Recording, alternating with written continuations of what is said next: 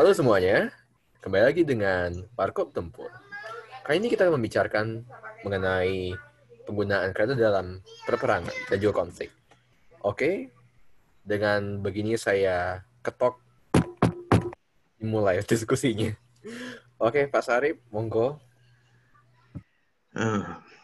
Where should I begin? Sweet love story. Maaf. Well, dari awal kemunculan sistem railway dan kereta api, para military thinkers itu sudah melihat potensi dari kegunaan teknologi tersebut, di mana ada dual use dalam penggunaannya. Bisa untuk memenuhi strategic needs mereka dalam hal defense, juga untuk merealisasikan impian mereka akan ekspansi teritorial. Ya kan? Oh ya, ketika gue nyebut railway di sini, yang dimaksud itu adalah sistemnya secara keseluruhan, yang berarti terdiri dari jaringan relnya, platform kereta apinya, kemudian organisasi yang running itu semua, termasuk kru, etc. Oke, so railway ini bisa digunakan banyak tujuan dalam peperangan. Jadi misalnya contoh yang klasik itu, untuk mempercepat mobilisasi in case of war. Kemudian menjadi transportasi bagi pasukan dan juga supply-nya untuk dapat cepat sampai di front line. Bisa juga untuk angkut personil yang terluka di medan pertempuran. Itu contoh klasiknya. Of course, dalam perjalanan sejarahnya akan ada evolusi. Nah, nanti Foxtrot bisa ceritakan ke kalian lebih detailnya seperti apa. Dia lebih paham soal ini daripada gue. Dalam sejarah, salah satu penggunaan railways yang paling prominent itu adalah dalam kasus Perang Sipil Amerika. Well, sebelum itu juga udah ada, seperti di Crimea tahun 1850-an. Tapi baru pada Perang Sipil Amerika, railways ini digunakan secara ekstensif oleh kedua belah pihak yang berperang, Union and Confederate, sebagai sarana buat menggerakkan pasukan dan material pendukungnya. Kita ambil satu contoh, Battle of Bull Run, yang tahun 1861, yang pertama, karena ada dua Battle of Bull Run. Kan. Pada kasus ini kita bisa lihat hampir setengah dari pasukan Confederate yang bertempur pada hari itu didatangkan oleh kereta api sebagai reinforcement untuk mensupport comrade mereka. And the result, Confederate memenangkan pertempuran di hari itu. Jadi ini menggambarkan betapa pentingnya railways dalam pertempuran.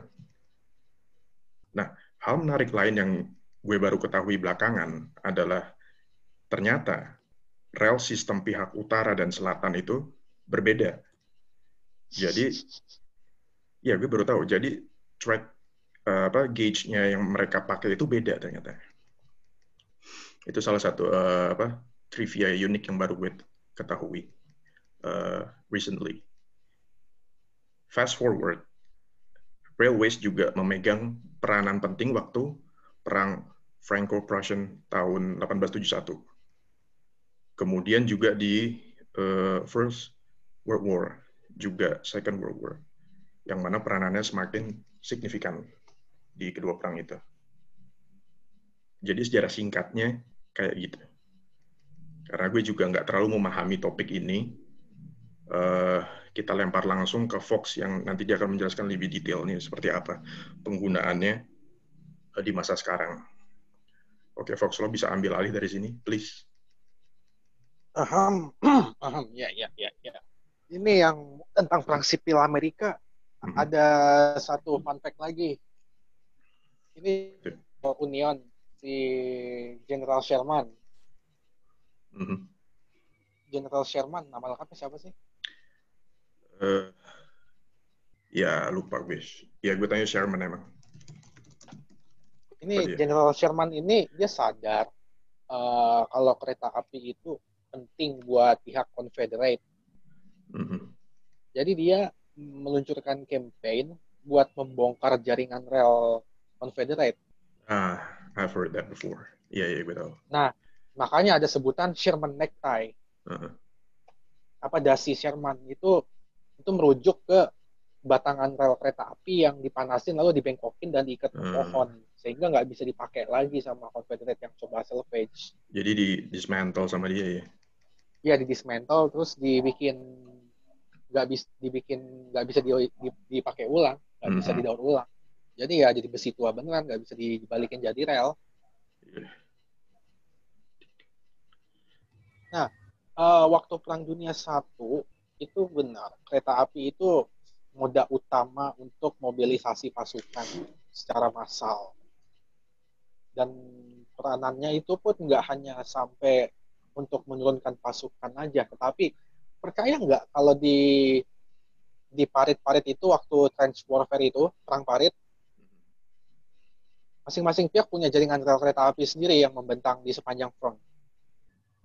Iya. Apa itu pakai kereta api lebar super kecil, sebutannya Decauville gauge, karena lebar supernya antara 600 sampai 800 mili. Itu fungsinya macam-macam, mulai dari bawain peluru-peluru artileri ke garisan meriam, terus bawain pasukan yang terluka, terus ngirimin suplai makanan, ngirimin surat, biar bisa front itu pakai rel kereta api itu dianterinnya. Fox, waktu Perang Dunia Pertama ini pecah, itu yang paling siap dia sistem perkereta apiannya itu Jerman ya? Atau apa? Ada negara lain? Perancis mungkin?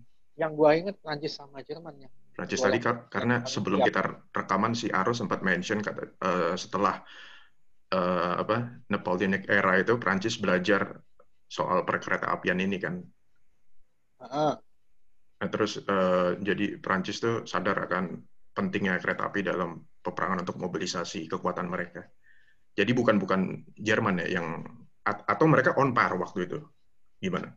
Perancis sih, karena pionir buat rel lebar kecil yang bisa dipakai ke wilayah sempit yang susah dijangkau moda transportasi lainnya itu orang Perancis di Decauville itu, kalau nggak salah ya.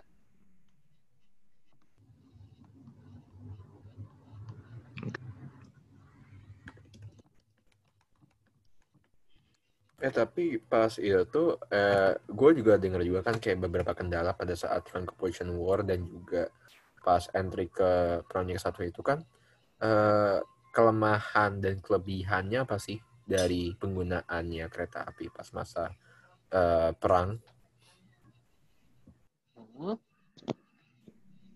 Kayak itu dipakai untuk apa aja? Soalnya kan gue tuh yang salah satu kasus yang menariknya itu pas kayak 2 hari sebelum Verdun itu ada cerita gitu yang isanya ada armor train yang isanya itu jadi itu tuh dipretelin salah satu carriage-nya terus dipasangin jadi wagon untuk machine gun gitu.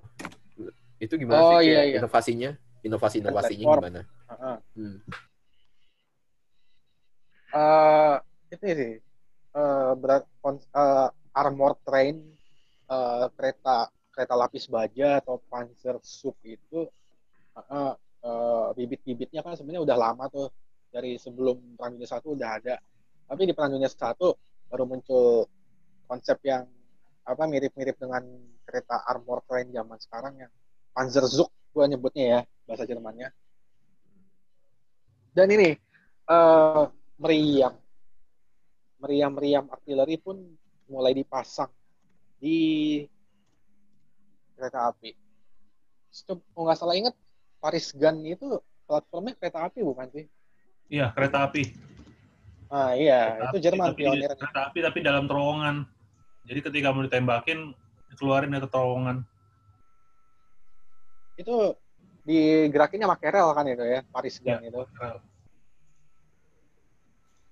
Nah, oke lah, boleh Prancis yang waktu awal perang itu relatif paling siap secara infrastruktur, cuma dalam perkembangannya inovasi-inovasi itu ditelurkannya itu mayoritas sama Jerman.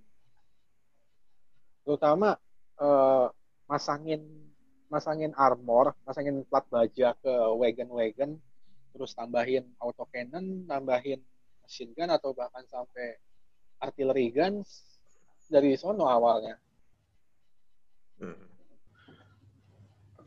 Fox, gini, soal Paris gun tadi itu gimana dia efektivitasnya dalam peperangan itu? Apakah hanya dia sebatas psychological weapon, tapi untuk achieve effectiveness-nya itu sebenarnya nggak sebesar efek psikologisnya, atau bagaimana dia? Kalau di pandangan gue itu sebatas terror weapon sih. Karena kan emang Paris gun itu kan meriam yang bisa menjangkau Paris dari front line, saking jauhnya. 320 km jangkauan pelurunya. Payload-nya gimana? Itu Paris gun kaliber berapa sih ya? 300 mili. Kecil. Nggak signifikan kerusakannya, cuma efek psikologisnya berarti ya yang ditakutin. Karena orang Paris harus menerima fakta kalau kota mereka masuk dalam jangkauan meriam Jerman itu kan ada sesuatu hal yang jadi faktor penentu. Iya. Tapi ya itu. Kalau dari segi spek sih, Paris gun itu tuh satu proyektilnya cuma 100 kilo kok. Nggak begitu besar ya payload-nya. Lah. 100 kilo. Sementara kan beberapa shell misalnya kayak Gerard mortar yang dipakai buat apa itu kan 600 mm kan. Udah tambah lagi kan kalau misalnya 106 kg itu proyektil high explosive biasa, artinya 106 kilo itu paling isiannya 50 kilo lah. Dan pada zaman itu kan fillernya masih TNT ya. Jadi nggak sebegitu kuatnya. Ya berarti benar sesuai dugaan gue, efeknya dia berarti cuma psikologis ya. Udah gitu nggak ada military achievement yang bisa mereka raih, nggak sebesar efek psikologis yang mereka timbulkan. Cuma karena penggunaan railway based artillery ini, akhirnya kita melihat di masa interbellum sampai masa Perang Dunia Kedua, railway artillery itu jadi salah satu weapon system yang dipakai di kedua belah pihak. Oh ya? Selain Jerman siapa? Rusia ada. Waktu Perang Dunia Kedua. Gue belum pernah dengar. Atau mungkin gue lupa. Jepang pun punya railway gun. Ketika Port Arthur ya? Ketika Port Arthur sama Chinese intervention, mereka juga pakai itu. Jepang punya railway gun. Tapi itu dipakai cuma di daratan Cina doang waktu occupation. Di Manchuria ya?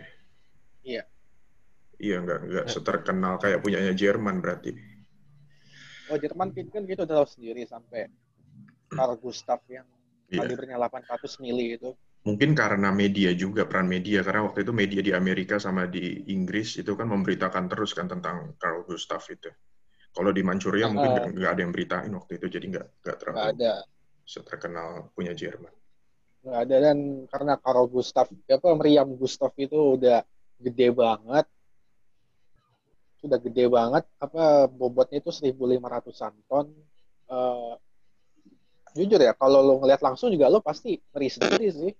Iya, dan untuk mengoperasikannya itu kan, Fox. Coba lo ceritain deh, Fox. Gimana susahnya untuk mengoperasikan satu unit itu? Butuh berapa orang? Terus untuk transportasi gimana?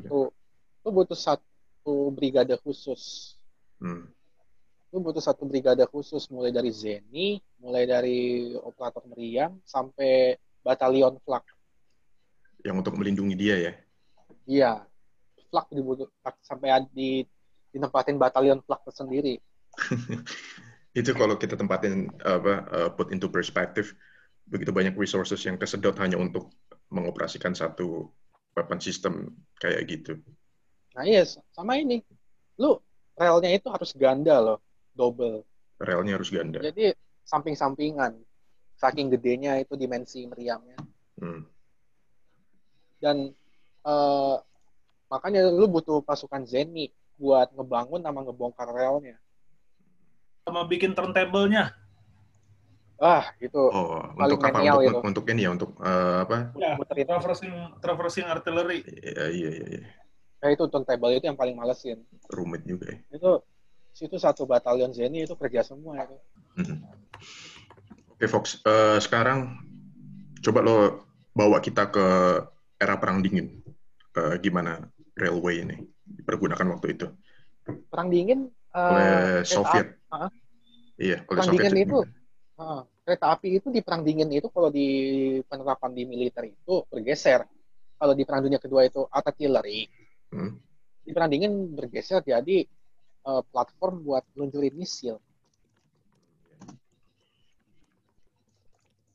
Contohnya di Amerika Serikat. Amerika Serikat itu sebelumnya kan ini punya atomic enemy. Itu meriam nuklir yang bersisa rel kereta api. Gitu ya, kereta api. Iya. Amerika dulu Perang Dingin sempat ngoperasiin meriam rel kereta api namanya atomic enemy. Itu kaliber 280 mili itu secara eksklusif menembakkan peluru nuklir. Tapi karena kendalanya sama dengan yang dihadapi Jerman dulu, yaitu butuh resources yang sangat besar, sehingga diputuskan bahwa coba gimana kalau rudal antar benua yang dicantelin di gerbong kereta api. Hasilnya Peacekeeper Rail Garrison. Iya. Pernah dengar gue. Jadi Peacekeeper Rail Garrison itu satu kereta api itu udah menunjang kayak lu bawa missile silo, tapi itu berjalan. Moving missile silo. Itu Peacekeeper Rail Garrison. Tapi menariknya itu, kebetulan gue baca juga kan pas gue dulu neliti soal kayak sejarahnya rudalnya, perkembangan senjata strategisnya Amerika Serikat dalam hal ini kan rudal nuklir kan ICBM. Nah, itu di Peacekeeper itu mesti di akses terbuka. Kalau misalnya yang dengerin ini, kalau emang lagi bosen gabut gitu, coba lihat daftarnya lead banknya DPR-nya mereka, namanya itu Congressional Research Service. Terus cari aja itu ngomongin soal approval-nya Kongres soal proyeknya ini, yaitu Peacekeeper Rail Project kan. Nah, itu merekanya itu mesti itu negosiasi antara mereka sama Amtrak tuh 20 tahun loh. Sangat alot. Alot banget dan itu mesti ngekontrak itu ternyata tuh dan mesti mereka bikin rail juga deket antara Mount Weaver terus sama Mount Cheyenne ini Cayenne, Weaver, terus sama satu lagi itu di deket Pantex deket Los Alamos Laboratory. Nah, ada satu insiden di mana bagaimana jadi gini, kan kereta itu kan tergantung sama relnya kan? Iya. Relnya kan. Gara-gara dan itu satu-satunya masa ada satu cerita bahwa engineeringnya, weaponeer-nya di Los Alamos itu mesti ngerombak warhead-nya Peacekeeper yang untuk railnya ini, untuk keretanya ini gara-gara si railnya itu nggak bisa nahan. Jadi dua pilihan, ganti rel atau ganti warhead. Ya lebih murah ganti warhead dong. Iya ganti warhead kan. Nah, pasti paling murah. Nah, tetapi dan itu kan programnya dihandle sama US Air Force kan. Semua programnya dari masinis, dari jenis gerbong keretanya. Nah, pas mau diajuin ke Kongresnya nggak mau untuk ngesahin ya warheadnya ini karena terlalu sensitif, dan itu juga masa ada itu pas masa mau perundingan sama Soviet mengenai SALT 1, SALT 2 kan. Nah, akhirnya relnya yang diubah.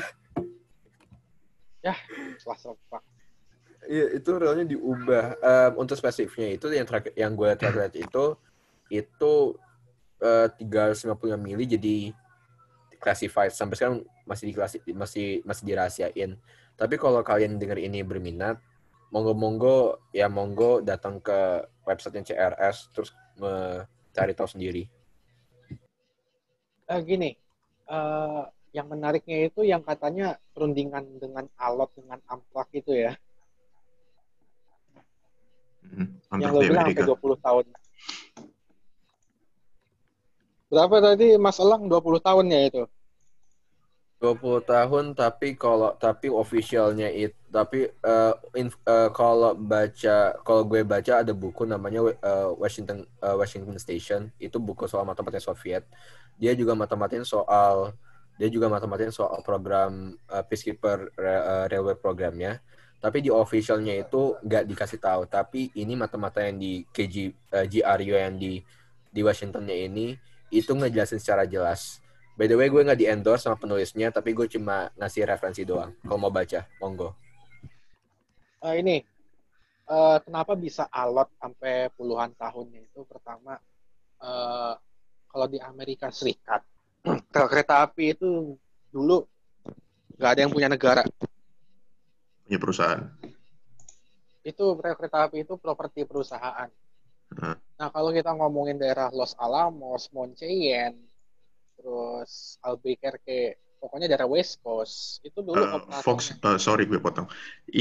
Itu punya perusahaan relnya, tapi tanah yang dilewati rel itu punya siapa? Punya pemerintah federal atau perusahaan bisa beli tanah itu? Gimana? Lo perusahaan. Jadi bukan punya federal berarti ya? Bukan federal. Ada tanah yang punya federal, ada.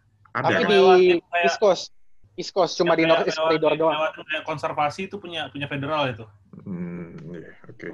Dan yang gua tahu yang punya federal itu cuma yang paling terkenal itu cuma di ini antara Boston, Washington sama New York, namanya North East Corridor.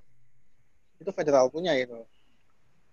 Yang udah established sejak lama ya, itu punya federal. Tapi yang expand ke barat itu banyak tanah yang dibeli sama perusahaan berarti ya? Itu punya perusahaan banyak kan. Jadi pemeliharaan rel, terus soal pertanahan, soal lahan itu tanggung jawabnya yang perusahaan yang punya relnya itu. Makanya di perusahaan kereta api di Amerika itu dulu banyak yang defisit gara-gara nggak bisa merawat relnya. Karena gini Fox, gue sering dengar cerita ketika mereka expand ke barat itu setelah perang sipil, itu kan tanah itu masih dikuasain sama suku-suku Indian kan. Sama native. Iya, perusahaan ini menghadapi masalah dengan suku-suku ini, jadi mereka mengganggu lagi pembangunan gitu, diserang orangnya. Dan untuk pembebasan tanahnya juga nggak gampang. Akhirnya salah satunya kerjasama sama pemerintah federal, kirim tentara. Terus ya akhirnya perang lagi, ada perang-perang skirmish gitu kan di barat, melawan Indian ini. Dan itu untuk membangun jalur kereta api ini. Makanya gue bilang Amerika itu negara yang terconnected sistem perkereta apiannya, tapi dibangun dengan darah juga sebenarnya. Karena itu perang mereka dengan suku-suku itu kan. Kualat kali, makanya sekarang kereta api Amerika itu menyedihkan lah. Asli masih lebih bagus PT KAI daripada Amtrak kalau boleh ngomongnya. Oh shit, masa sih? Serius. Kalau misalnya PT KAI kan tanahnya punya negara. Punya kementerian. Maksud gue sistem organisasinya gitu, atau apanya yang lebih bagus dari kita? Yang kita lebih bagus. Masalahnya gini, kita lebih bagus sih. Wait, lo nggak endorse KAI kan di sini? Ya buat yang udah tahu, udah lama tahu gue kan ya gitulah pokoknya. Oke, nggak apa-apa. Oke, lanjut. Nah, pokoknya gini. Amtrak itu ekivalennya BUMN kereta api kalau di Amerika kan. Dilindungi oleh Federal Transportation Act tahun 73. Itu dasar hukumnya. Jadi itu di bawah pemerintah federal Amtrak itu. Nah, masalahnya setiap kali Amtrak mau improve layanan, minimal bikin kereta tepat waktu, hambatannya itu selalu ada. Misalnya dari Chicago ke New York diiklankan misalnya 10 jam nyampe. Tapi kenyataannya bisa 14 sampai 16 jam. Kenapa 6 jam sisa 6 jam telatnya itu? Mesti nunggu bersilang dengan kereta barang punya perusahaan karena Amtraknya pakai rel punya perusahaan. Jadi rel yang punya perusahaan tentu saja kereta api yang perusahaannya itu didahulukan. Ini jadi Manggarai. Jadi ini kayak Manggarai tapi versi nasional gitu.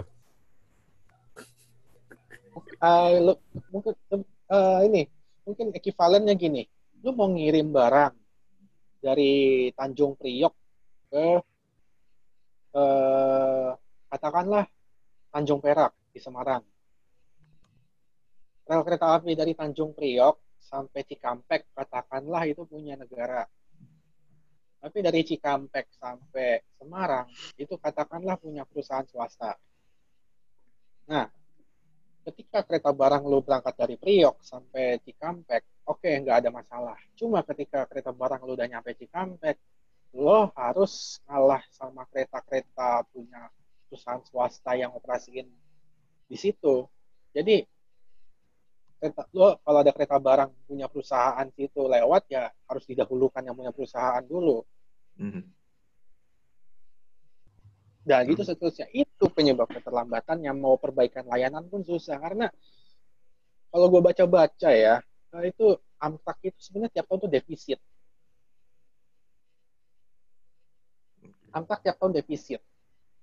Pertama gara-gara istilahnya gini, Amtrak melakukan peremajaan sarana kereta api. Cuma nggak didukung dengan adanya tambahan okupansi penumpang. Kenapa? Pertama, udah kalah duluan sama pesawat terbang. Kan penerbangan domestik di Amerika itu kan udah established banget kan.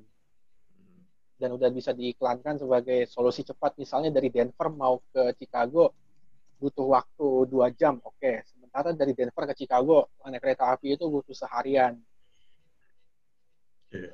Jadi kalau mau kereta api antar negara bagian itu udah out of picture karena marketnya itu udah ditebut sama penerbangan domestik. Jadi gimana Amtrak mau bikin profit lebih gede kalau bahkan dari Northeast Corridor itu misalnya antara Washington ke New York orang masih ada yang lebih milih naik pesawat. Tapi itu bisa dibilang kebaikan sama China nggak sih? Kalau China gimana tuh? Kalau China setahu gue malah justru kereta itu lebih laku dibanding domestic air travel karena emang kalau nggak salah sih mereka salah satu limitnya ya itu tuh airspace-nya China tuh kebanyakan dipakai buat kebutuhan militer. Jadi civilian air travel itu mereka nggak bisa se-efektif atau se-efisien di Amerika misalnya karena mereka nggak bisa motong airspace yang dipakai oleh militer kan. Jadi ya makanya di situ kita lihat high speed rail di sana sukses banget kan ya dibanding di negara lain karena mereka juga ada kebutuhan buat itu juga. Interesting. High speed rail itu karena ada high speed rail kan digadang-gadang sukses besar kan dan emang sukses banget kayak di Jepang, di Cina. Nah, kalau kita pakai kasus di Amerika, Amerika sekarang ada proyek high speed rail antara California dengan San Francisco, antara Florida dengan antara Miami dengan Tampa itu juga ada high speed rail lagi dibangun. Nah, lagi-lagi terbentur dengan regulasi. Tahu nggak yang namanya NIMBY? Nggak tahu gue.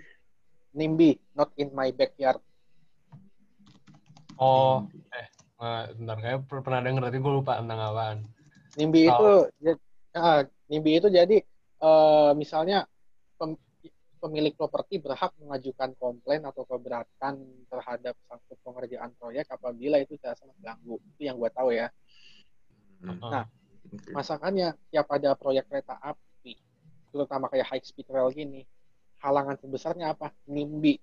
Gara-gara orang nggak mau di belakang rumahnya itu ada rel kereta api. Oke. Yeah. Gitu.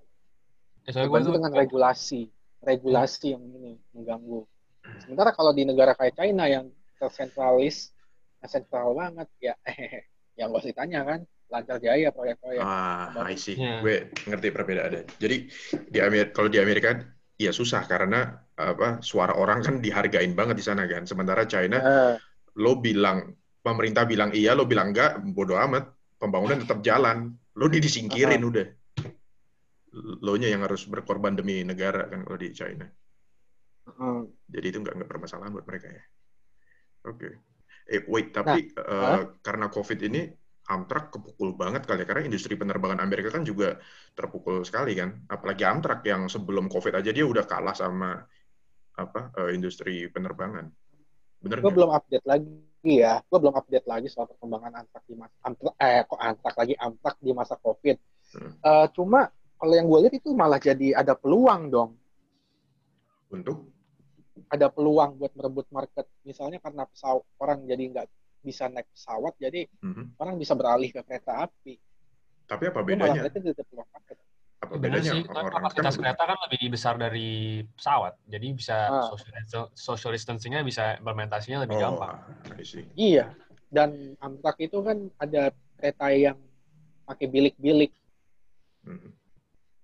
kereta yang pakai dipisah dengan dinding bilik, jadi distancing bisa terjaga, bla bla bla semacam itu. Tapi ini masih spekulasi gua aja. Oh iya, balik ke militer. Untuk Uni Soviet, jalur yang ditempuh mirip dengan Amerika, yaitu dengan mencantel rudal balistik ke kereta api. Maka kita dapat RT-23 Molodets. Dan sekarang Molodets sudah dipensiunkan dan penggantinya sekarang namanya Barguzin. Itu kalau nggak salah turunannya, gue bukan Topol ya, tapi UR 1000 ya? UR 100 ya? Iya, UR 100N ya. Tapi bedanya apa selain kayak jadi gini, yang seingat gue itu ada beberapa diskusi antara desainernya, yaitu si Sakimov sama Solomov. Itu mereka ngomongin soal itu di memo itu ngobrolin soal ini ngecilinnya gimana, dalam arti yang UR 100N versi kereta ini gitu loh.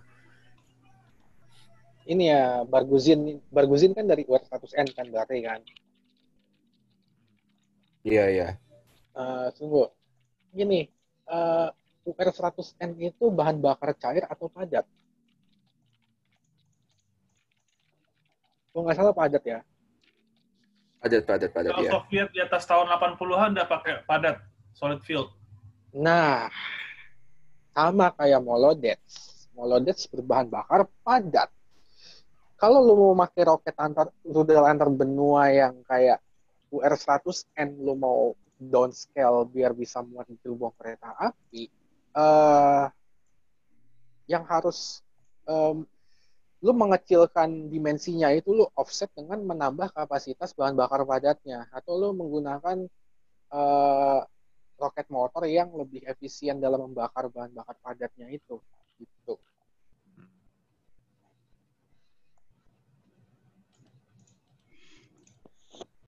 Tapi pada kegunaannya juga itu kereta di Uni Soviet itu pas masa perang dingin itu lebih, selain untuk ngeluncurin ICBM, tapi juga lebih prioritasnya ya logistik gitu loh, untuk benar. Nah, itu pun yang gue sampai mereka ngebuat branch sendiri kan, railways troops gitu loh, untuk ngamanin, menjalankan, dan biasanya KAI tapi versi militer gitu loh.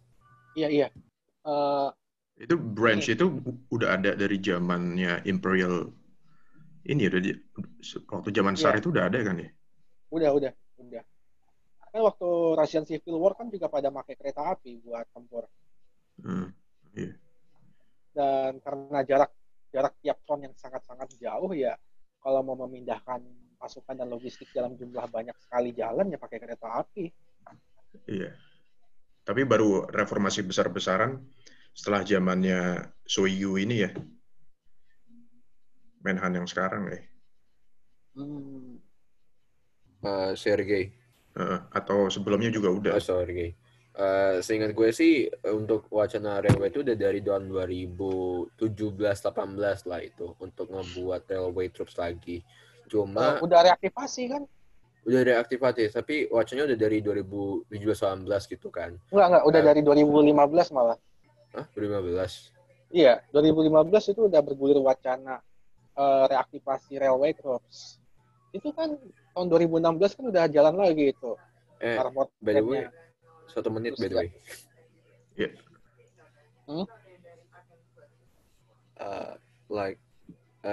Time-nya kita, waktunya kita. Gue potong dulu, kita lanjut ke room berikut nih. Wait, sampai mana tadi? Reaktivasi ya? Reaktivasi railway troops. Oke. Fox, ini gue end otomatis dia ngerekam ya? Lu end recording dulu aja. End meeting ya?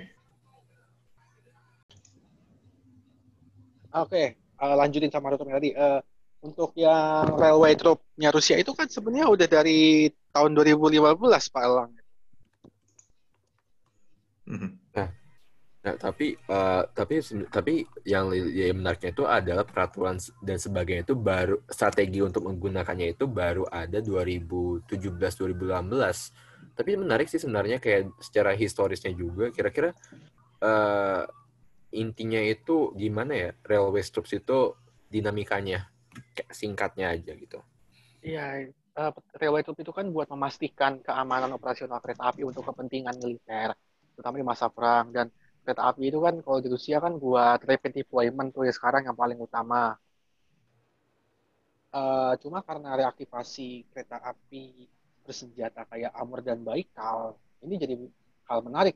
Buat apa di reaktivasi kembali armored train-nya Rusia punya ini?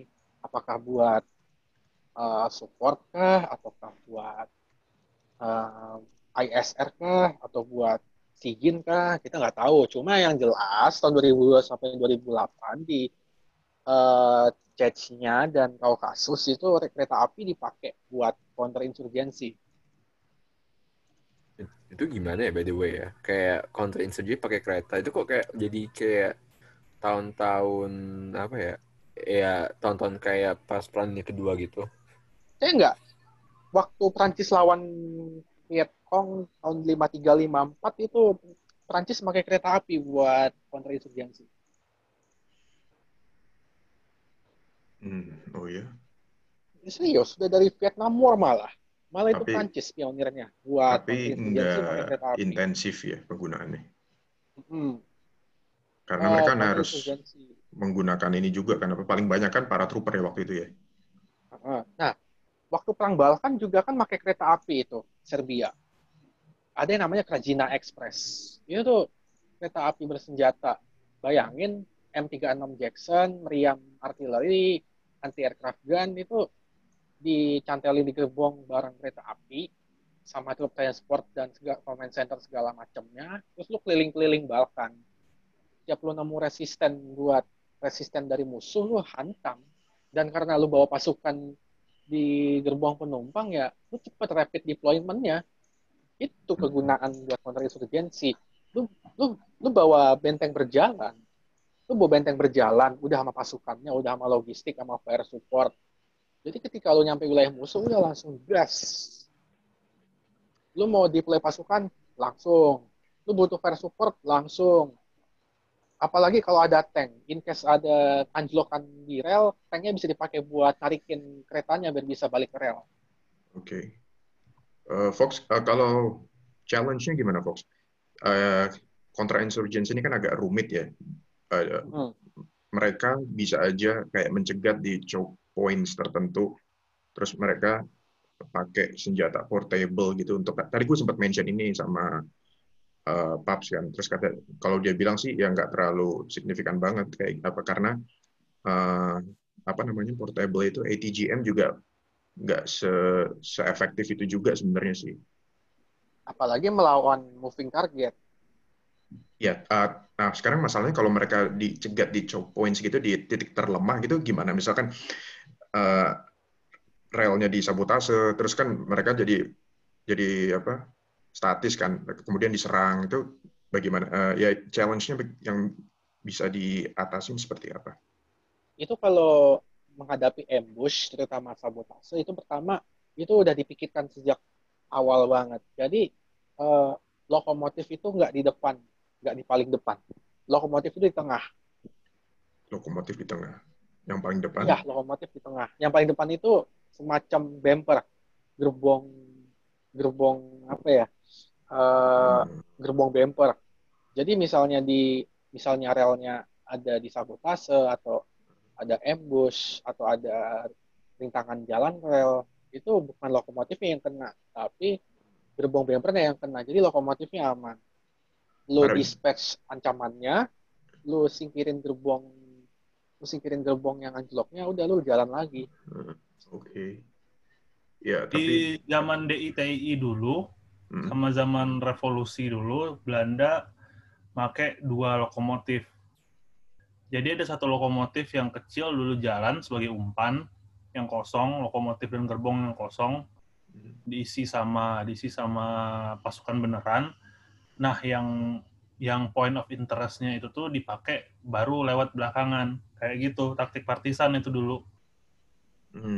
Okay. Cuman problemnya zaman kemerdekaan, pihak Republik itu refrain untuk menyabotase rel kereta api karena bagi mereka rel kereta api itu suatu saat akan dipakai lagi gitu. Jadi rel kereta api itu kayak point of interest yang sebisa mungkin jangan lu rusak gitu karena bakal lu pakai gitu. Yeah. Tapi buat DITII mereka nothing tulus kan. Kalau DITII berbeda lagi, DITII itu rajin banget. Iya, mereka menargetkan itu justru. Ya, bagi mereka justru rel kereta api itu adalah kaki tangannya pemerintah pusat gitu kan, kaki tangannya Togut gitu kan. Kaki tangannya Togut, sehingga bagi mereka mensabotase rel kereta api itu menjadi hal yang imperatif. Hal inilah yang membuat sebenarnya efektivitas daripada TNI dalam kontrainsurgensi di Jawa Barat itu tuh agak memble karena TNI itu nggak bisa digeser dengan cepat. Contohnya kayak kasus ada pembantaian DITII dulu di masjid Syuhada, namanya di mana tuh? Apa sih namanya masjid Syuhada itu di daerah Jawa Barat ya. Ya, Darul Islam. Gue pernah baca artikelnya. Oh, Masjid Cipari Garut. Nah, Masjid Cipari Garut ini nih, ya begitu. Karena gini, kenapa TNI waktu itu agak membleng ngelawan DITI? Pertama, mereka udah hardened troops ya. Mereka hardened troops, crack troops, dan mereka itu juga kriminal, iya pula.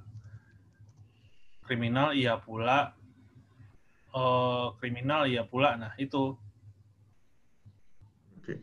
Nah, akibatnya karena rel kereta api kita kan waktu itu zaman itu kan rel kereta api yang ada ya sama beberapa jalanan yang apa adanya gitu kan.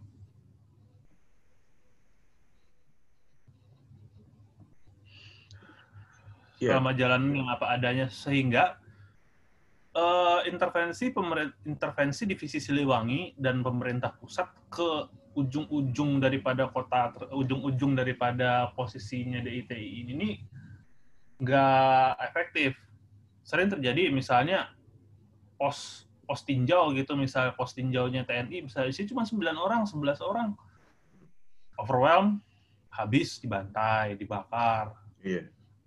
Nah, oleh karena itu Pak Anas waktu itu pakai taktik pagar betis kan. Sebenarnya mungkin ini bisa di left out nanti di dalam rekaman, tapi yang pasti dari sisi lainnya kan dalam narasi resmi pemerintah bahwasanya TNI bersama rakyat, bermanunggal bersama rakyat. ABRI bersama rakyat bermanunggal untuk bersatu padu menumpas gerombolan DITII. Kan pagar betis ini maksudnya tahu nggak sebenarnya kayak mana? Katanya kan ABRI bersama rakyat, tapi tahu nggak implementasinya gimana? Cannon fodder. Mereka suruh warga itu berbaris ke hutan, menyisir hutan tersebut. Misalnya ada dari desa ke desa tuh, ya kan? Jadi tentara itu tuh menyuruh warga jalan baris berbaris berbanjar gitu, menyapu itu tuh kedua jalur sampai bertemu di tengah-tengah. Tapi mereka diberi senjata juga kan? Enggak. Hah? Jadinya gerilyawan di ITI yang rata-rata adalah sanak saudaranya dari desa tersebut ragu untuk open fire kan? Kalaupun gerilyawan nembak duluan yang kena siapa? Ya, orang sipil ya, itu. Rakyat. Iya, itulah taktik pagar betis yang efektif sekali menumpas di ITI. Kenapa? Karena gerilyawan itu sendiri sekejam-kejam mereka, emang mereka mau nembakin saudaranya sendiri. Iya. Itu cerita ya, dari satu sisi. Gue pernah dengar juga cerita soal operasi pagar betis ini. Jadi rakyat, jadi kayak di Vietnam gitu, Paps. Jadi mereka dilatih konteksnya hearts and minds. Jadi rakyat dilatih. Ya mungkin nggak seintensif di Vietnam kali ya, tapi mereka bisa dikasih senjata, terus mereka suruh jaga di beberapa titik pos yang curigai itu dilewatin sama anggota DITI ini. Jadi kayak udah diblok gitu loh di beberapa checkpoint. Ya, itu kayak taktik di Malaya, Pak. Iya, nah nanti si orang DITI-nya ini kan ketika mereka mau ngambil supply ke bawah, turun gunung kan mereka kan, mau nggak mau mereka kontak dengan rakyat yang udah dipersenjatai tadi. Di situ juga ada tentara sih. Akhirnya mereka kayak enggan gitulah untuk baku tembak. Ya mau nggak mau mereka akhirnya karena udah kehabisan senjata, amunisi, terus kelaparan juga kan, akhirnya mereka menyerah. Ya secara nggak langsung operasi pagar betis. Inisiatif mereka didinai, Pak. Iya betul. Itu terjadi juga karena kereta api sebenarnya. Karena rel kereta api udah bisa dipakai dan termasuk aman gitu karena patroli intensif. Iya, betul. Nggak, maksudnya gue mau bilang operasi pagar betis ini cukup efektif juga sih. Ya tapi ini di-cut aja ya dari apa kita ya, dari podcast kita ya, kontroversial.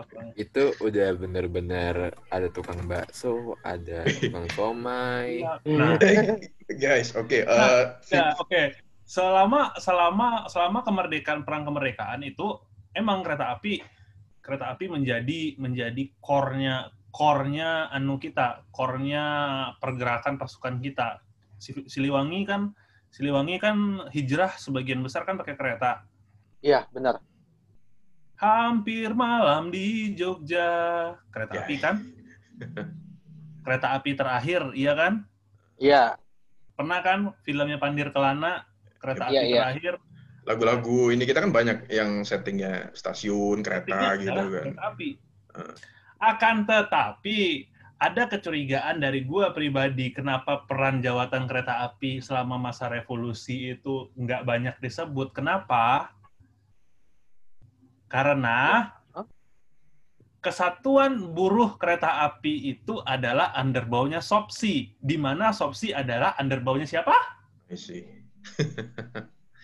Iya. Iya kan? Nah, underbawnya Partai Komunis Indonesia. Ada kecurigaan daripada gue bahwasanya sejarah kereta api kita tuh di-delete karena dengan kebijaksanaan beliau Bapak tercinta. melindungi rakyat daripada kebingungan dan menjaga daripada stabilitas itu.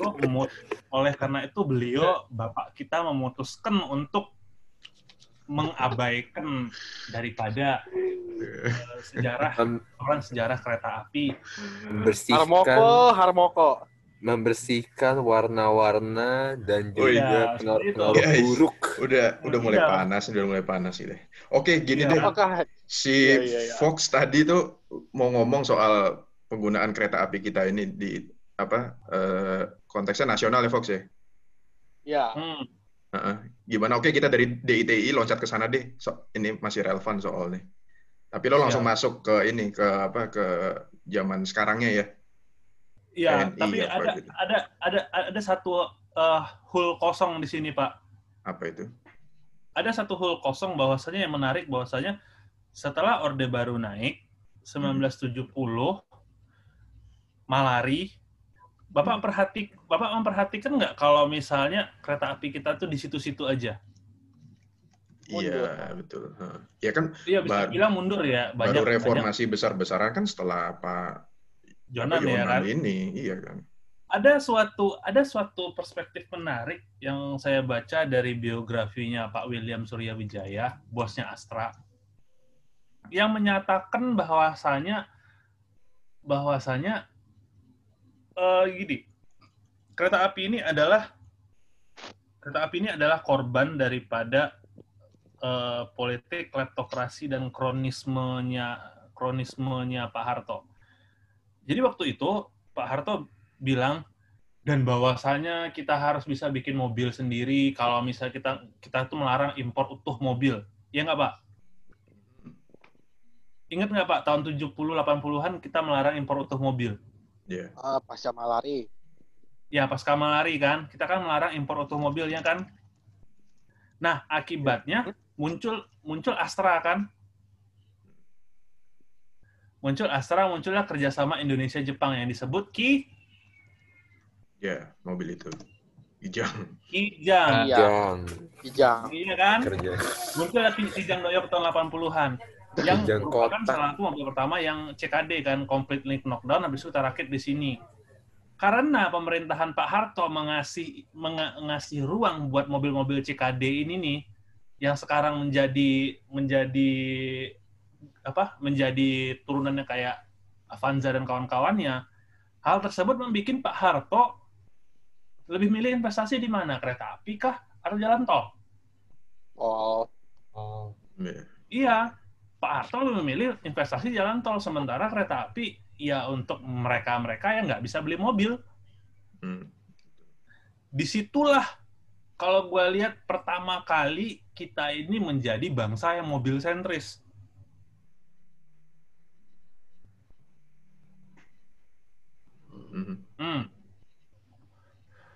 Iya. Udah kan sekarang udah reformasi, ada Pak Jonan ya kan? Iya.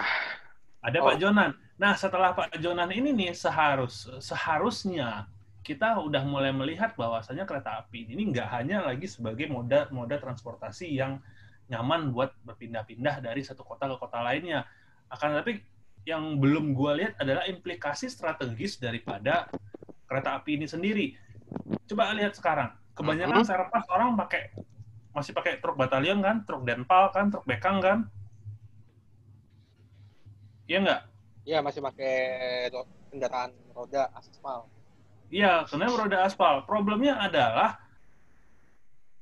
kohesivitas daripada satuan yang harus digeser menggunakan truk itu tuh kan nggak kohesif. Artinya truk bisa aja nyasar, truk bisa aja begini begitu, ya kan? Artinya akan lebih baik kalau misalnya lo bisa menggeser dan efisien pakai kereta api. Nah, sekarang ini gimana caranya menurut pandangan lo, Fox, kalau misalnya ke depannya gimana gitu?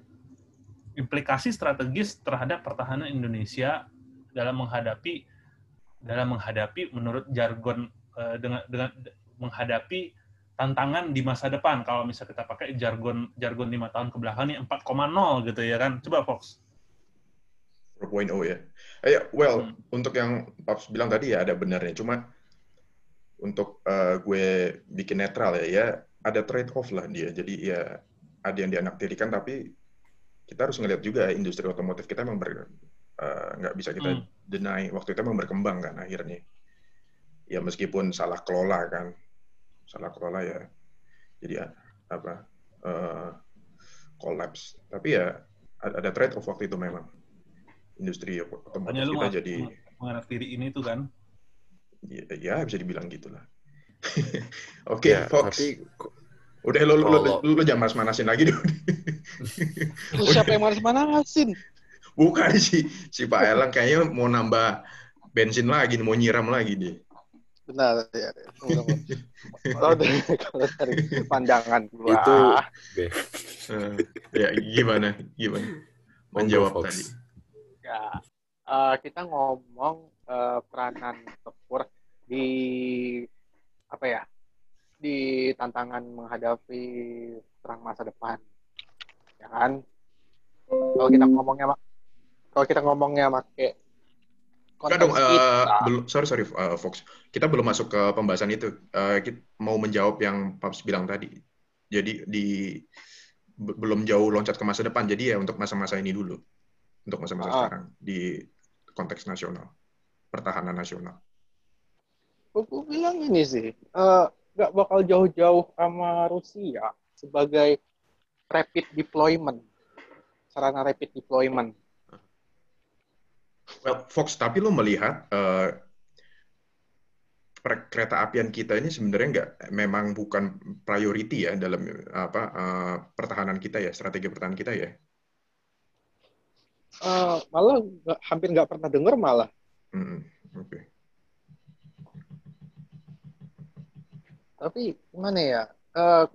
Yang paling masuk akal di kita kalau mengingat infrastruktur, sarana dan prasarana, yang paling masuk akal di kita untuk masa kini adalah penggunaan sepur sebagai sarana untuk rapid deployment, memindah-mindahkan pasukan dan logistik dalam skala besar sekali jalan, lebih efisien dari segi ongkos. Kayak gini, lu mau mindahin 1.000 orang. Kalau lu pakai bus, lu butuh sekitar 100 sampai 150 bus kapasitas 75 penumpang. Kalau pakai kereta api, lu cukup jalankan satu rangkaian kereta api masing-masing dengan gerbong ekonomi yang muat 106 orang, 10 aja. Lu udah bisa mindahin 1.000 orang. 10 aja. Kalau di kita itu kan rata-rata kereta api itu 10 kereta di satu rangkaian. Nah, 10 kereta satu rangkaian, apalagi kalau ekonomi yang satu keretanya itu bisa muat 100 orang. Lu dengan 10 kereta ekonomi dalam satu rangkaian ditarik satu lokomotif, lu udah bisa mindahin 1.000 orang. Lebih hemat mana? Di satu kereta. Ya kereta. Yeah. Well, tapi kalau kita tarik ke Indonesia untuk pembahasan ini sebenarnya memang agak nggak relevan ya karena faktor geografi kita kan. Mungkin kalau dibuat di luar, ya masih relevan. Tapi kalau ke Indonesia, ya karena ada faktor geografi tadi, dia agak kayak mereduksi signifikansinya itu tadi. Tapi ya nggak apa-apa. Sih Pak, iya dan enggak sih Pak. Enggaknya bagaimana itu? Begini Pak, masalah utamanya daripada kita ini kan sebenarnya kan dari dulu kan skenario latgap pasti itu aja ya Pak ya. Skenario latgap kita tuh pasti ada wilayah kita diserang OPFOR, kemudian kita merebut kembali lokasi tersebut. Bisa itu pulau terluar, bisa itu satu wilayah, bisa itu bagaimana ya Pak ya. Akan tapi core utamanya daripada kereta api kita ini, sebenarnya kereta api kita ini kan berhenti gunanya ketika pasukan kita udah keluar dari Pulau Jawa. Iya nggak Pak? Iya. Iya kan? Kereta api nggak berguna lagi ketika misalnya pasukan konflik itu udah nggak di Jawa lagi. Ya, gue mikirnya gitu tadi. Ya.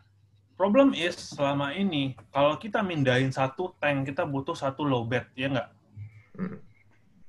Kalau kita misalnya mempergunakan kereta api, kita bisa memindahkan misalnya satu batalion tank gitu. Kalau misalnya satu batalion tank kita ini pakai prinsipnya kayak mana ya? 3-3 apa 4-4 ya?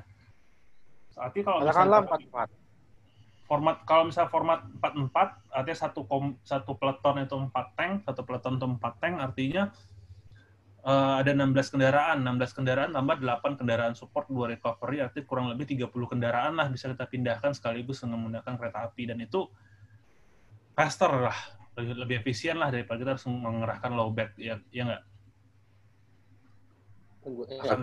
Boleh di situ. Tapi yang sebenarnya kalau dari lat PP Anda, gue bakal ngelihatnya itu pas periode 2015 ke belakang. Itu dulu ada latihan gabungan level divisi 2 Foxtrot itu dari Jawa ke Sumatera. Dan itu dibilangnya itu bahwa diasumsikan bahwa ada gerilya di Sumatera Selatan. Nah, itu ada 2 jalur yang dipakai. Sebenarnya ini gue udah ngomong sama Sarip sama Fox sebenarnya sebelumnya ini, sebelum ada podcast. Yaitu tuh jalur laut itu mendaratnya lewat Tanjung Api-Api. Kalau lewat daratnya itu lewat Bakuhen sama satu. Bakuhen sama satu lagi ada. Nah, habis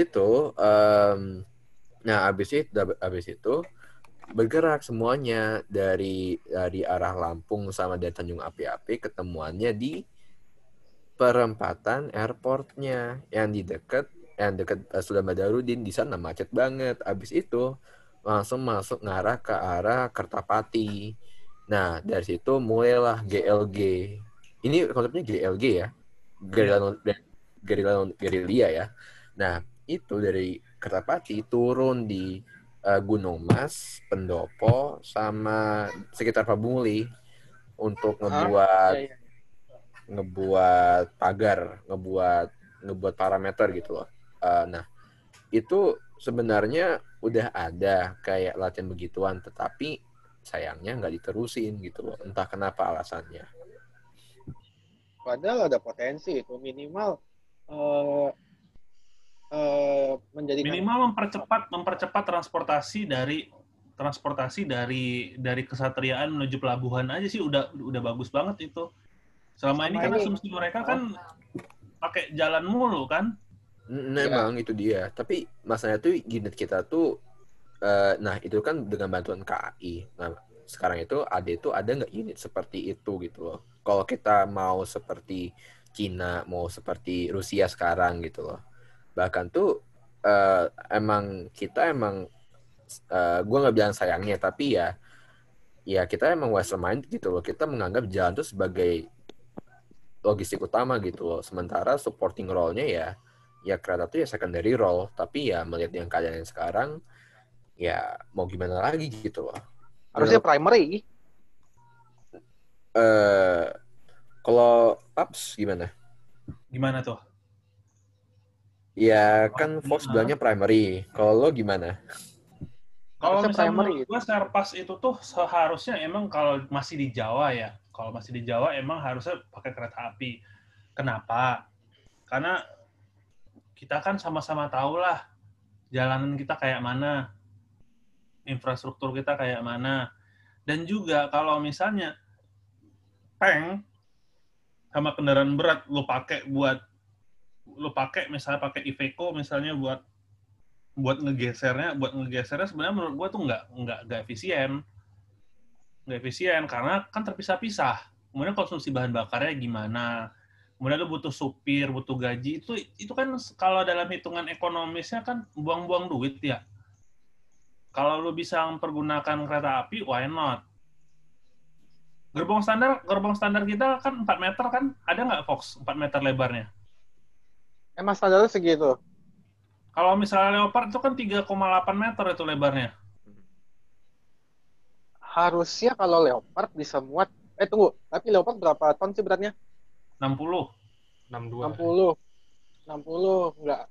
Sayangnya nggak ada gerbong barang kita yang bisa ngangkut 60 ton.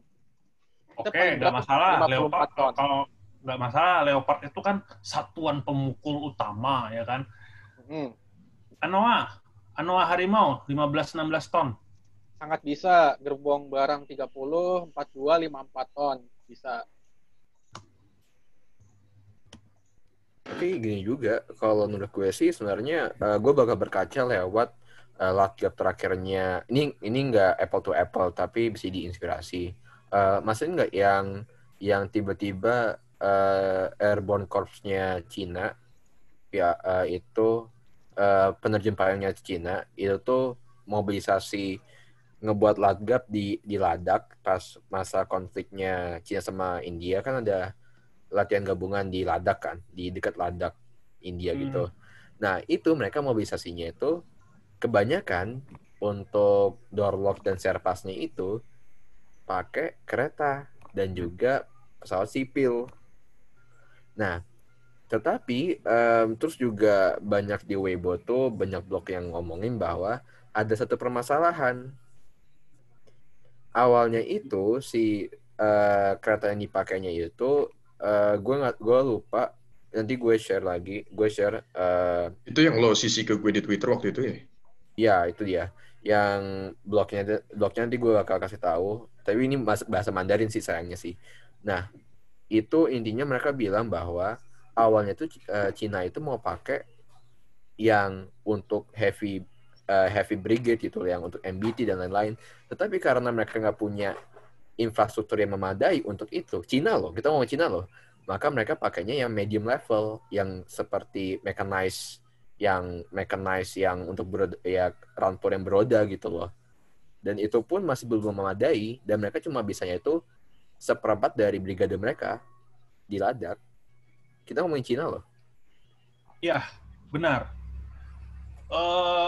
Konsep daripada tentara kita kan sampai sekarang sendiri pun, perhatiin deh, kebanyakan operasi-operasi misalnya kayak ketika memburu Abdullah Syafi'i, berapa orang sih satuan yang dipakai oleh TNI? 11 orang.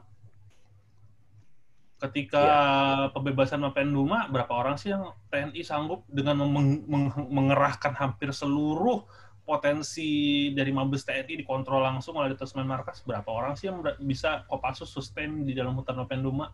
200-300 orang. Setengah batalion. Bahkan kurang dari sebatalion itu malahan. Setengah loh. Iya. Problemnya sebenarnya adalah tentara itu tuh hanya bergantung daripada logistik dan angkutnya. Berapa sih dia bisa ngegeser sekali trip gitu. Anggap aja lah misalnya satu orang tentara itu kan butuh supply ya. Satu hari ya. Butuh supply 1 hari. Kalau misalnya gua sih secara sadisnya aja bilang gini, satu orang tentara itu butuh supply per harinya itu seberat badannya. Misalnya Fox bisa berat 100 kilo, artinya dia butuh supply seberat 100 kilo pula. Mulai dari makanan, air, munisi, kaos kaki, entertainment itu butuh. Kenapa gue sangat melihat kereta api itu tuh penting bagi pertahanan nasional, karena satu gerbong bisa ngangkut berapa ton, Fox? 54 ton kita paling berat. 54 ton ya? Iya. Anggaplah kalau misalnya kita ada operasi misalnya di Jawa ini juga 54 ton bagi 100 itu dari berapa tuh? Bisa sustain 500 orang ya. Nah, satu gerbong bisa sustain 500 orang, bayangin. Itu kenapa gue bilang imperatif sekali kereta api itu sebenarnya. Tapi juga what kind of unit juga gitu yang bakal dipakai gitu. Kalau seandainya kita meredam satu kejadian di satu provinsi gitu loh, berarti ada perubahan yang gede-gede juga dalam struktur organisasi kita gitu loh. Mulai dari point departure-nya, keberangkatannya, perjalanannya, dan juga handling-nya aja. Ya mungkin kita jadi berkaca juga sih. Kita butuh ladgap dalam hal transportasi kayaknya ya. Gue pengen lihat deh ada ladgap yang memakai kereta api sebagai tonggak utama dalam menggerakkan logistik. Serius. Iya, Fox, gue lanjut di sesi terakhir ya? Iya. Bikin lagi yang terakhir. Ya. Yuk, Aru katanya mau ada pertanyaan, Fox. Jadi tuh yang gue selalu penasaran tuh pemakaian subway buat di urban warfare. Nggak harus di Jakarta sih, tapi lebih kayak misalnya kayak yang subway-nya tuh udah established banget, misalnya kayak contohnya di Tokyo atau di New York. Gue tuh penasaran pemakaiannya gimana ya, soalnya kan kayak itu tuh relnya kan bener-bener nyebar satu kota, tapi juga ada underground network-nya gitu-gitu. Nah itu gue penasaran itu kalau di urban warfare itu buat subway itu pemakaiannya potentialnya gimana deh gitu ke depannya. Eh, Kalau di pandangan gue, berkaca dengan obrolan kita tadi, lu bisa mikirin satu, yaitu memindahkan logistik dan pasukan lewat bawah tanah.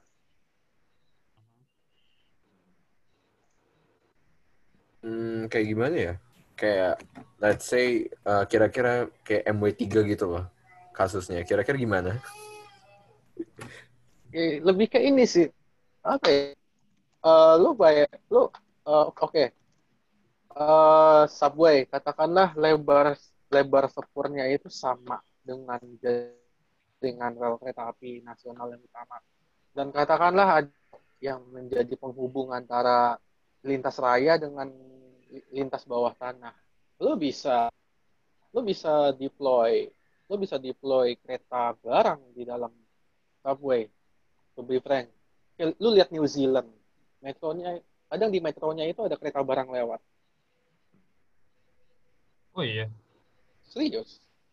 itu nggak itu satu jalur sama metronya? Iya. Bukan kayak di sini kan kayak ada kayak berkata barangan jatuhnya sama suburban rail. Tapi kalau di situ Ah, bener-bener sama metronya kayak MRT gitu. ini sih kalau kalau dipo keretanya itu nyambung ke mainline, ke lintas raya. Jadi dari lintas raya lo bisa taruh kereta-kereta logistik dan kereta angkut pasukan, lo masuk ke terowongan bawah tanah buat mindahin. Tapi selain apa? Selain kayak logistik gitu, itu yang gue penasaran tuh kan kalau metro zaman sekarang kan underground networknya itu kan ekstensif banget ya. Bahkan ada Ah, yang berapa level gitu. Itu tuh bisa dijadiin kayak medan tempur sendiri nggak sih?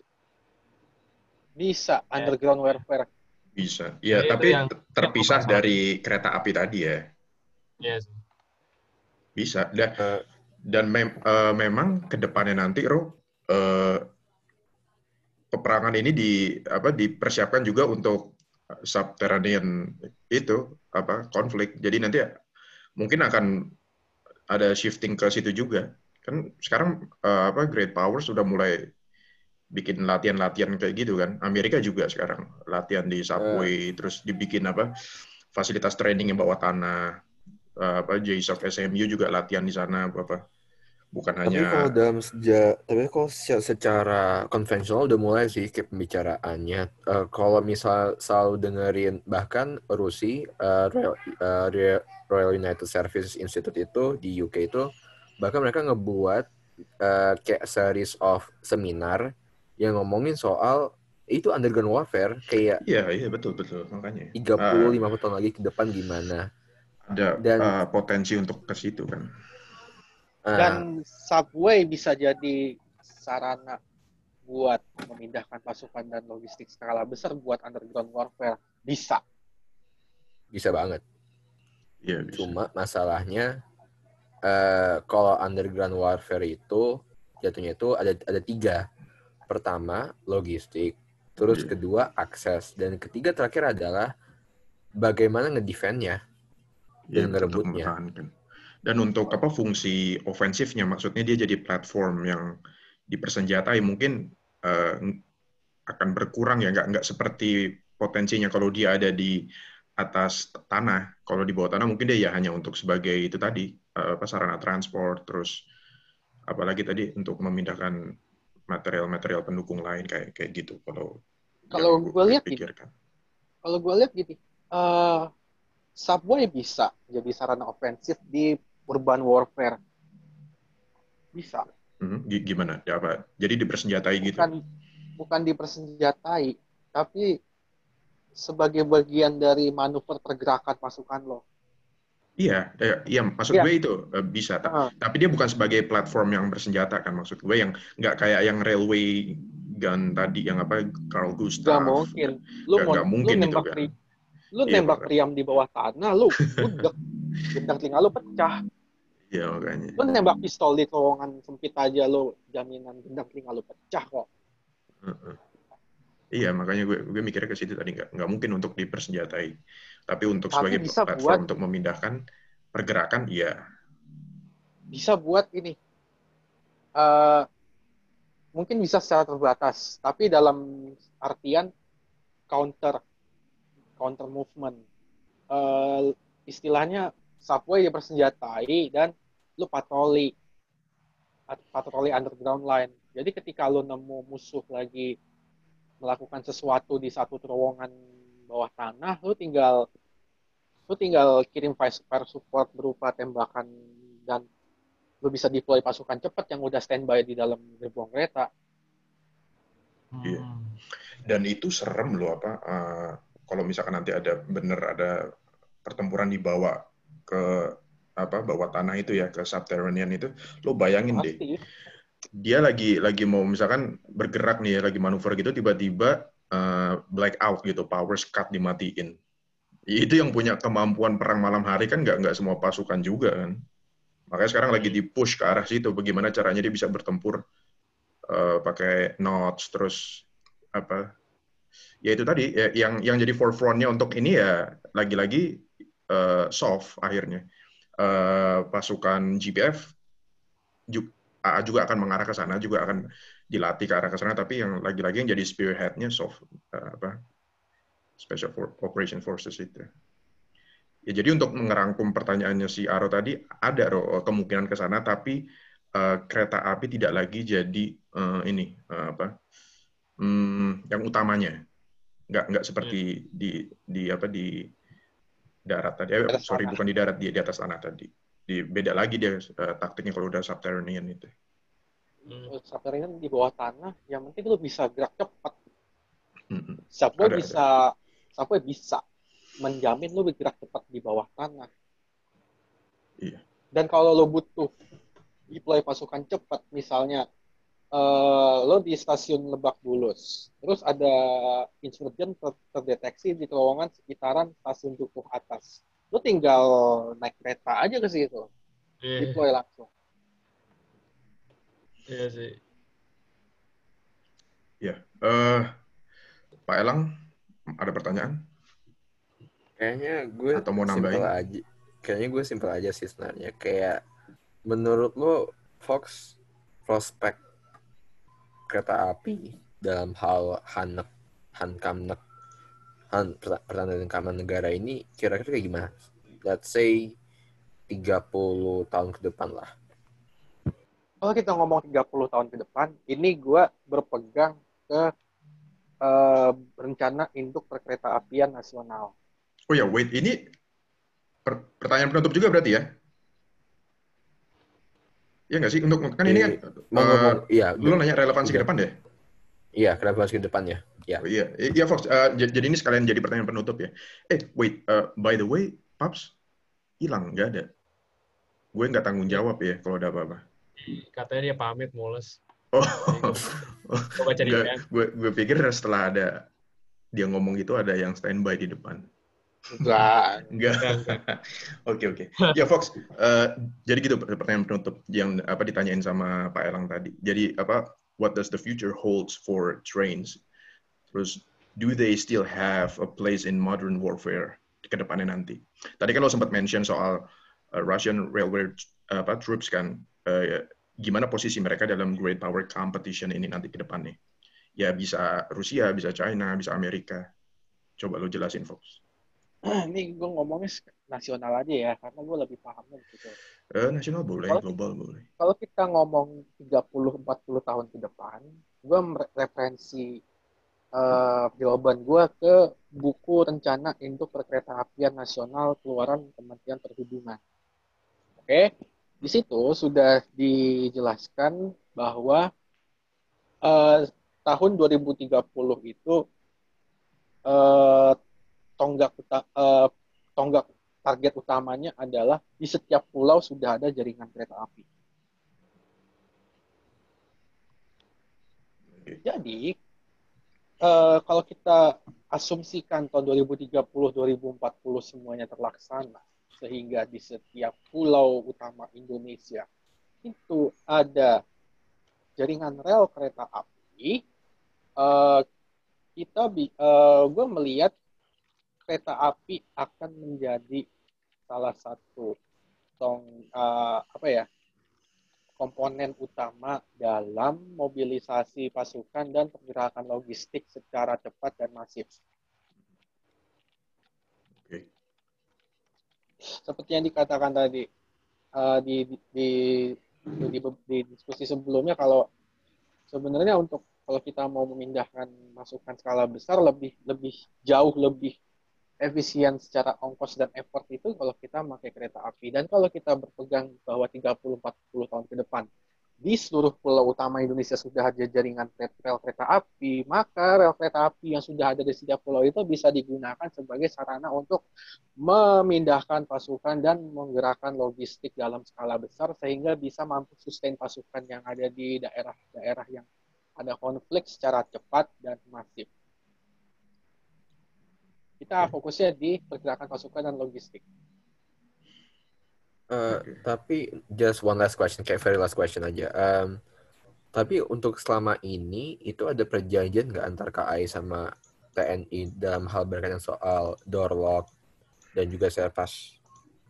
Iya, yang resminya yang bisa diketahui publik. Sejauh ini belum. Belum ya. Sejauh ini belum ada. Tapi yang lu bilang latgap di Palembang, Lampung itu yang udah mulai menggunakan komponen kereta api sebagai alat pemindah pasukan, gue udah bisa melihat potensi bagaimana penerapan kereta api sebagai alat angkut pasukan dan logistik. Serius, gue udah bisa lihat arahnya kemana. Tapi kalau backdoor cooperation kita nggak tahu ya, nggak pernah tahu kan? Nggak usah tahu juga, dan gue nggak mau tahu, kecuali udah ada statement resmi aja. Tapi kalau ngeliat nature-nya ya kemungkinannya kecil sih. Tapi nggak apa-apa, siapa tahu ke depan bisa berubah. Karena gue ngelihat yang dikatakan Pak Lang tadi soal latgap yang di Kertapati, terus naik kereta api sampai Muara Enim itu, gue udah lihat potensi. Wah, sebenarnya bisa nih kereta api dijadikan sarana pemindahan potensi pasukan. ke sana ya. Ada potensi, dan mungkin kalau sudah cukup established, TNI bisa punya batalion penjaga jaringan rel kereta api sendiri. Jadi in case daerah konfliknya ada rel kereta api, sudah ada pasukan yang memang dilatih untuk mengamankan rel kereta api. Oke, Fox. Thanks buat insight-nya. Oh ya, Pak Elang mungkin mau nambahin. Lo tahu, gue tahu tadi pertanyaan lo tuh lebih ke arah retoris sih sebenarnya. Lo sebenarnya udah punya jawaban lo sendiri kan. Ya, tadi Fox ngomongin yang soal nasionalnya. Kalau menurut lo gimana secara global nih? Masih ada tempat nggak sih buat ini kereta api ini dalam peperangan nanti di masa depan? Banyak. Tadi kan Fox juga mention soal reaktivasi railway troops, terus juga dan juga Cina sekarang juga ternyata ngebuat 4-7 brigade rencananya soal railway troopsnya mereka lewat frameworknya SSF, dan juga masuk ke jalur logistik emergensinya Cina dan juga emergensi militernya Cina. Dan juga sekarang ada diskusi juga yang di Afrika. Kan di Afrika juga itu sekarang ada wacana juga oleh African Union untuk ngebuat joint rail. Jadi kayak satu Afrika relnya sama dan terintegrasi kan.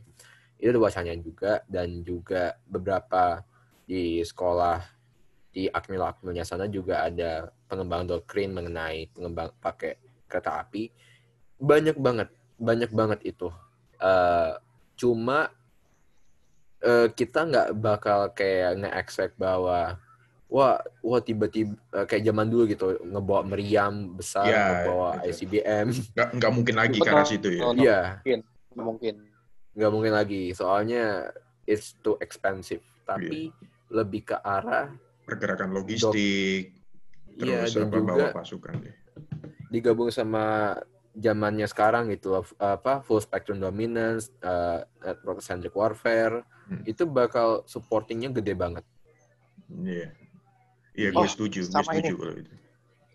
Tahu nggak kalau kereta bersenjatanya Rusia, Baikal dan Amur itu dia punya jammer. Oh iya, gue tahu. Gue baca itu soal itu. Iya, gue tahu. Itu Dia punya jammer. Karakut kalau nggak salah. Jadi jammernya itu bisa diaktifasi setiap EID di radius 20 sampai 30 meter. Itu bukannya pengembangan dari yang mobil itu ya? Yang mobil gerak yang yang tapi versi keretanya. Iya. Gila, itu microwave berjalan itu. Hebat kan? Bisa tuh. Lu bisa jadi angkut pasukan bisa. Lu angkut logistik bisa. Fire support bisa. Lu mau jadiin ISR, Sigin bisa. Lu jadiin minesweeper bisa. Dan semuanya kepake di satu platform dan itu bisa berjalan secara bersamaan sekaligus dalam satu waktu. Bayangin potensinya. Tapi bakal nyambung nggak ke jaringan kereta Eropa Barat? In case kalau Beda lebar misalnya sepur sih. 7 days to River Rhine gitu, 7 days to Rhine gitu, tapi versi kereta gitu loh. Iya. Kalau kereta malah 2 days malah kalau mau nyampe Rhine. Ya. Tergantung amal ibadahnya staff kah? Sama gen staff. By the way guys, ini lo pada udah ngasih insight nih ke pendengar kita soal penggunaan kereta api kan dalam peperangan, terus nanti ke depannya kayak gimana. Mungkin gue aja yang mungkin ya sedikit banyak ngerti soal kayak gini, masih banyak dapat hal baru juga dari lo pada diskusi sekarang ini. Kayak tadi untuk yang di Afrika itu nanti ke depannya kan mungkin ada potensi ke situ juga. Terus apalagi tadi Fox yang lo bilang yang pakai jammer itu ya keretanya ya. Iya, dan alat-alat untuk warfare. Intelligence gathering juga di kereta api ada. Bisa, sangat bisa. Iya, Command center berjalan bisa banget. Hal-hal baru ini buat gue dan ya mungkin pendengar juga banyak yang belum tahu juga sih. Keren Fox. Ini sangat besar potensinya. Apalagi kalau ngelihat spektrum peperangan di masa depan yang mungkin nggak full scale, sporadis, lo bisa bayangin kereta api yang serba bisa, mulai dari intelligence gathering, jammer, support, angkut pasukan, angkut logistik. Lo bayangin keberadaan kereta api di spektrum warfare yang walaupun sporadis, tapi kalau ada kereta api bisa jadi game changer enggak? Gue bilang bisa. Ya, untuk game changer ya gue agak ya bisa ke arah iya dan ke arah enggak juga, masih ada di tengah-tengah. Tapi ya lo lebih ngerti lah soal ini daripada gue ya. Mungkin lo lebih ada benernya juga. Mungkin kalau misal kata penutup ya, kalau gue bilang sih Lang, lo yang nutup deh episode ini. Oh ya, gue nutup. Iya dong. Iyalah, harus. Kereta ini itu merupakan gerbong bermacam-macam, membawa banyak muatan, maupun itu kenangan, pengalaman, dan juga senjata nuklir. Namun, perjalanan seperti rel, perjalanannya masih panjang, dan destinasinya bisa berbagai macam. Pertanyaannya, mau kemana kita berjalan, mau kemana, dan mau kemana kita bisa datang kepada tujuan kita. Itu saja. Terima kasih. Salam Warkop Tempur. See you Salam again, Warkop Tempur. guys.